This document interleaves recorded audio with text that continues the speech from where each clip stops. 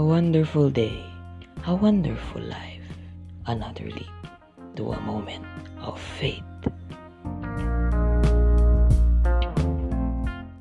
Welcome, my dear brothers and sisters, to a moment of faith with your host, Kenneth Maubay. Now, let us talk about faith in the Old Testament.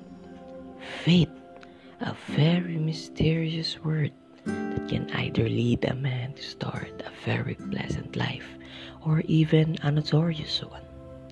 Different stories with different background of individuals affect how they see their faith in their own story, because each story has its own morals that can teach a man a very worthy lesson based on his or her understanding.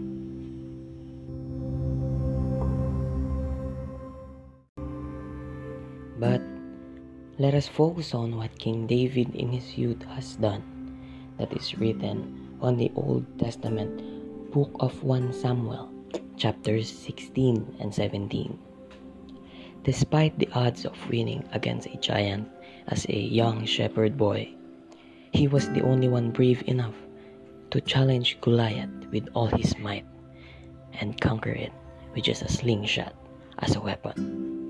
The story really tells me that in life, no matter the hardships, failures, and the rejections that is given to you, don't give up so easily. Instead, climb that steep wall to surpass it. Nothing is impossible if we truly believe and always have faith in God.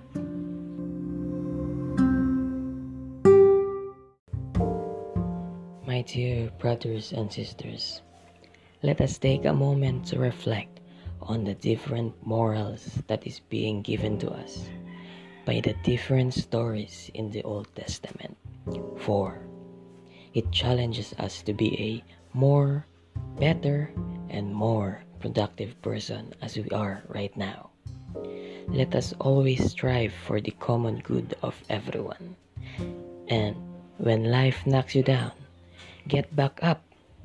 But will you choose to get back up?